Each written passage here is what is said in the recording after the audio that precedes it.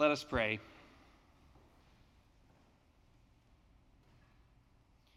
Gracious God, we do not live by bread alone, but by every word that comes from your mouth. So make us hungry for this heavenly food, that it may nourish us today in the ways of eternal life, through Jesus Christ, the bread of heaven and the Word made flesh. Amen. The first reading this morning comes from the Gospel of Luke, chapter 12, verses 22 through 32. I invite you now to listen for the word of the Lord. Jesus said to his disciples, "Therefore I tell you, do not worry about your life, what you will eat, or about your body, what you will wear. For life is more than food, and the body more than clothing. Consider the ravens. They neither sow nor reap. They have neither storehouse nor barn, and yet God feeds them. Of how much more value are you than the birds? And can any of you, by worrying, add a single hour to your span of life? If then you are not able to do so small a thing as that, why do you worry about the rest? Consider the lilies, how they grow. They neither toil nor spin. Yet I tell you, even Solomon in all his glory was not clothed like one of these. But if God so clothes the grass of the field, which is alive today, and tomorrow is thrown into the oven, how much more will he clothe you, you of little faith? And do not keep striving for what you are to eat or what you are to drink, and do not keep worrying. For it is the nations of the world that strive after all these things, and your Father knows that you need them. Instead, strive for his kingdom, and these things will be given to you as well. Do not be afraid, little flock, for it is your Father's good pleasure to give you the kingdom." The word of the Lord. Thanks be to God. We continue our summer sermon series on the prophets this morning by turning to the prophet Hosea. Second lesson comes from Hosea chapter 11, verses 1 through 9. A quick note about this text. The word Ephraim occurs a couple of times. This is particular to the prophet Hosea and seems to be a synonym for Israel. Hebrew poetry loves parallelism, so it's always looking for synonyms. And Jacob is often used as a synonym for Israel, but in Hosea, he uses the term Ephraim. So when you hear that term, think Israel. I invite you now to listen once again for the word of the Lord.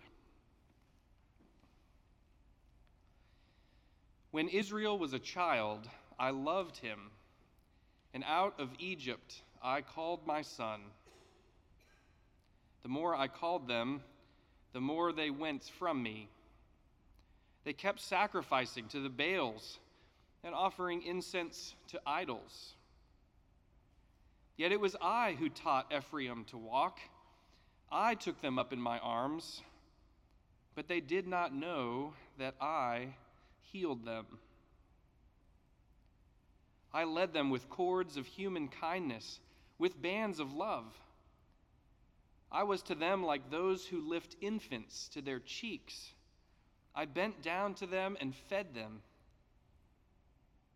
They shall return to the land of Egypt, and Assyria shall be their king, because they have refused to turn to me. The sword rages in their cities. It consumes their oracle priests and devours because of their schemes. My people are bent on turning away from me. To the Most High they call, but he does not raise them up at all. How can I give you up, Ephraim? How can I hand you over, O Israel? How can I make you like Admah? How can I treat you like Zeboim? My heart recoils within me. My compassion grows warm and tender. I will not execute my fierce anger. I will not again destroy Ephraim. For I am God and no mortal, the Holy One in your midst, and I will not come in wrath. Friends, this is the word of the Lord. Thanks be to God. All of us have certain images in our heads of who God is and what God is like. These may be images that we consciously form and intentionally nurture as a faith resource, or they may be images that we hold unconsciously, derived, whether we know it or not, from our past experiences, either in church or in some other meaningful aspect of our lives. Some of these images are useful because they draw us into deeper relationship with God based on love and trust. For instance, I often think of my memories of my grandmother and how I used to lay on the floor of her living room in front of her rocking chair and verbally process my complicated life for hours on end. And my grandmother would patiently listen and offer wise counsel. And to this day, when I think about listening for God's grace or God's wise counsel, I often imagine myself back in that living room again, beneath my grandmother's rocking chair. Other images of God, however, are harmful and may in fact inhibit our ability to draw closer to God in trust and love. For instance, if we grew up with a distant or negligent father, those memories might flood our minds when we think about God the Father, leading us to think of God as cold or indifferent. A teacher we could never please or an ex-partner who mistreated us could cloud our understanding of God as harsh or unfair. And however theologically inaccurate these images of God might be, they can still have an outsized influence on who we understand God to be simply by virtue of their vivid familiarity in our minds. For better or worse, the images of God that we have in our heads inform our lives of faith, because these are the images that we carry with us when we face an identity crisis or when we undergo a challenging season in life and we need to lean on our faith to see us through a difficult time. And in any season of life, if we want to grow closer to God, then we need to make sure our images of God are edifying and true. Images of God's parental love govern the prophet Hosea's prophetic speech. God is the one who birthed and nurtured Israel, guiding the people into maturity, into growing up.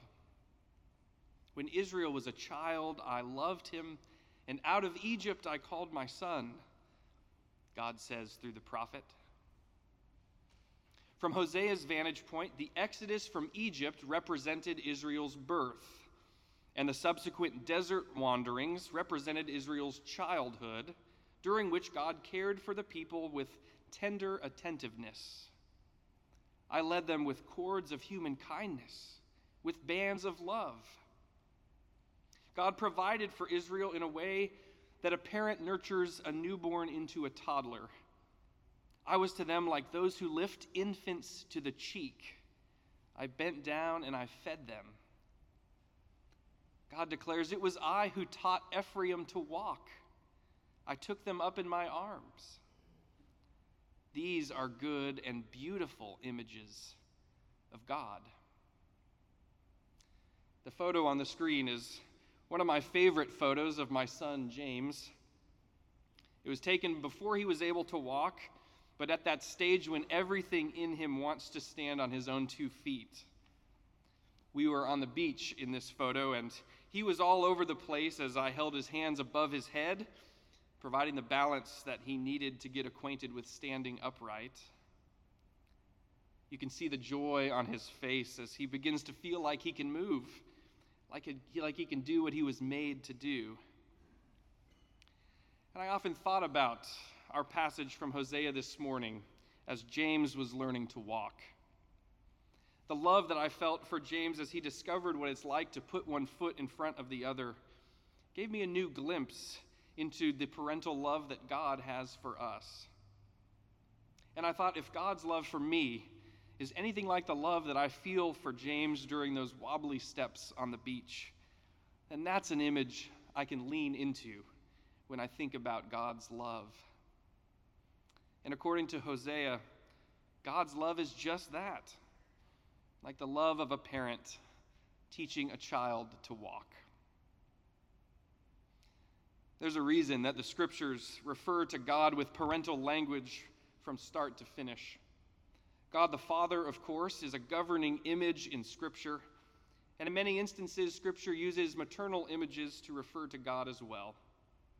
In this text, God lifts a child to the cheek, providing the kind of nurturing affection that children need to know that they're loved, that they belong, and that they're safe. These compelling images of God's love paint a beautiful picture of those most idyllic moments of the love between a parent and a child. They're the kind of images we should nurture and draw on when we sit down to pray, or when we wonder where God is in our lives and in the world.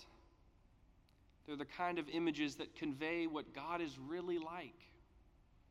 For indeed, we are children of God, and God loves us with perfect familial love and care. The problem with children, of course, is that as soon as they learn to walk, they also learn to wander off. They learn to go off on their own way, and it may not be the way their parents want them to go. In fact, as children rebel against their parents, they sometimes deliberately do exactly the thing their parents don't want them to do.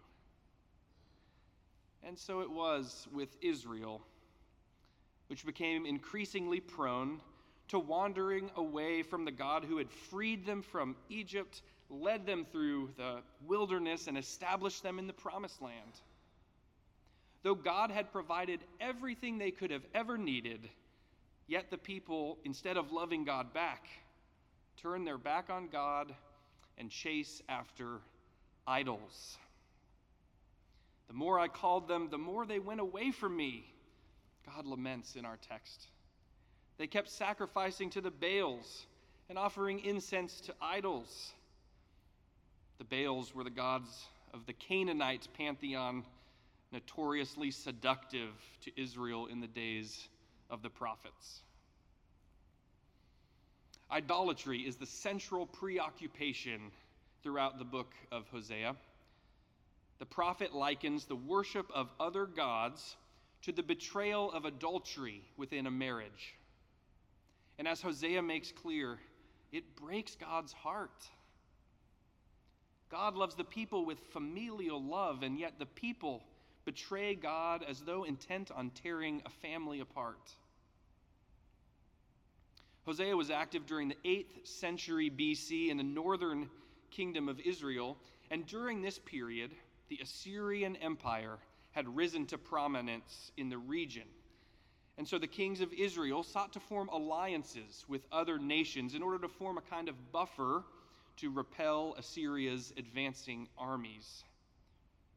Israel sought an ally in Egypt, for example, the very nation from which God had freed them from slavery. Israel also sought to make a deal with Assyria itself, offering to pay a tribute in exchange for assurances that they wouldn't be conquered. But Assyria required its vassals to recognize and worship its own supreme God. Both Egypt and Assyria are mentioned in our text today.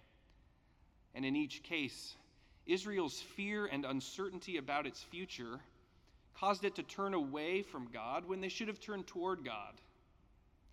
Their fear of what was to come caused them to look for other kinds of security, even from among those from whom God had freed them, even from among the gods of the other nations. This is why there's such a sense of betrayal from God in our text today. Even though God had always taken care of this people in their insecurity and in their angst, they've gone looking for relief and safety in all the wrong places. Simply put, the people don't trust the God who loves them. And so Hosea was sent to Israel, not so much to announce pending doom, but rather to call for reconciliation with God and a renewal of the familial covenant. God is hurt and angry by the ways that the people have wandered off after other gods. God feels forgotten and betrayed. And yet God stands ready to forgive. Our text concludes, "How can I give you up, Ephraim? How can I hand you over, O Israel? My heart recoils within me. My compassion grows warm and tender. I will not execute my fierce anger. I will not come in wrath." Despite Israel's bitter betrayal, God is faithful still. One of the remarkable features about Hosea's prophetic material is the deep divine pathos that it conveys. All throughout the book, and especially in today's passage, God vacillates between nostalgic love and fiery wrath. Ultimately, God's hope for reunion is stronger than God's jealousy, but still, God's emotions are fierce and insistent in this text. Now, it's easy for us, right, to see how images of God's nostalgic love are useful and edifying and meaningful for our faith. But it's much harder to consider what to do with the images of God's anger and judgment. How should we understand these texts in which God vows to punish the people's waywardness? What images of God should these texts evoke in our minds? And are such images helpful or harmful to our understanding of God? Well, Christians have wrestled with the whole idea of God's emotions for centuries. There's a doctrine about it, the doctrine of divine impassibility, which has a long history in Christian thought and asserts that God cannot feel emotion because God is thoroughly unchanging or immutable. Thus, insofar as emotion can be attributed to God, it must be done such that that emotion doesn't change, that is, doesn't increase or decrease. In our own book of Confessions, we find this view articulated in the Westminster Confession of Faith, which you can see on the screen. It reads in part, "There is but one only living and true God, who is infinite in being and perfection, a most pure spirit, invisible, without body, parts, or passions." There it is. "Immutable, immense, eternal, incomprehensible, almighty, most wise, most holy, most absolute." According to this view, biblical texts like those in Hosea simply anthropomorphize God.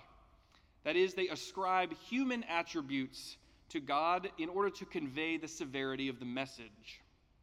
God gets angry and then cools off. God threatens destruction and then is overwhelmed with compassion and relents.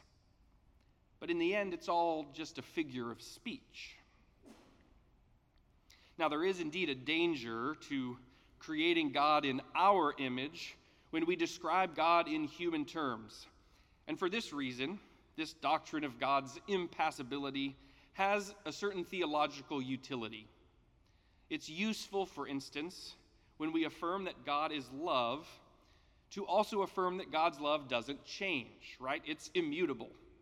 God's love is not fickle, it must not be earned, and it cannot be lost. God's love is, as the scriptural refrain says, it endures forever. God's love is unchanging. It is immutable. Still, though, our human emotions, and even our changing emotions, a sign of our imperfection, such that they're not suitable to describe God in any meaningful way? Is it a sign of our finitude that in moments of deep pathos, our emotions can be all over the place? And I wonder if thinking about God as immense, eternal, and incomprehensible really helps us to love God more than thinking about God as someone who loves us like a fierce, devoted parent with all the weighty emotions that sometimes come with that kind of love. Which is the better image of God?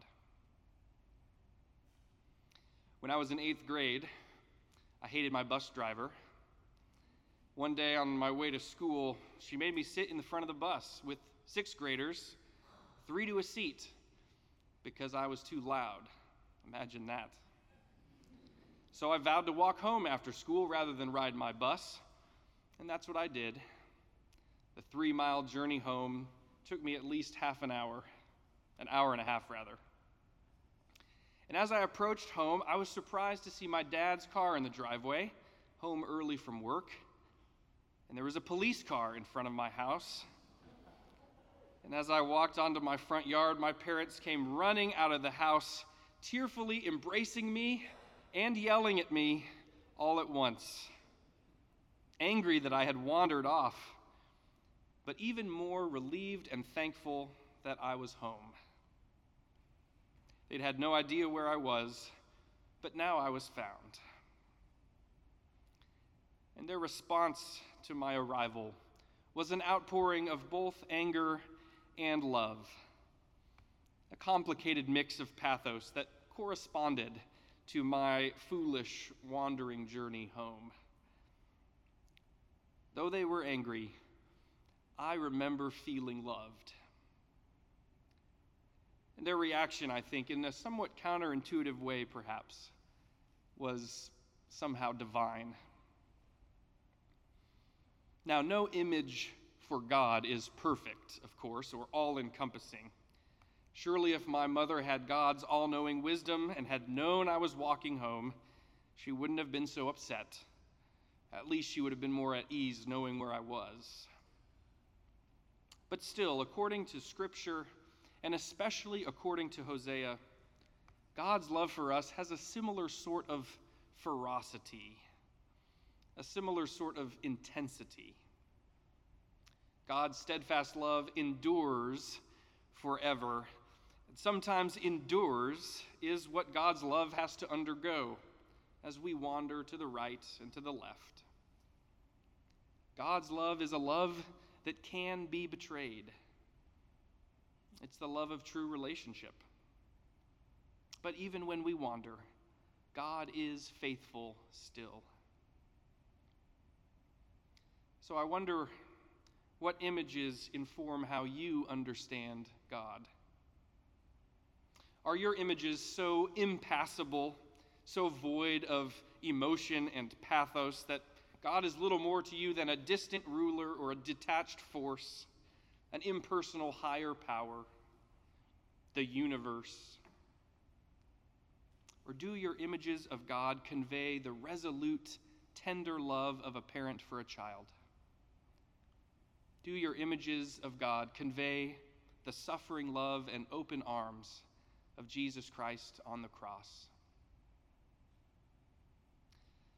Hosea, with all his divine pathos, has a lot to teach us about just how much God loves us. Alleluia, and thanks be to God. Amen.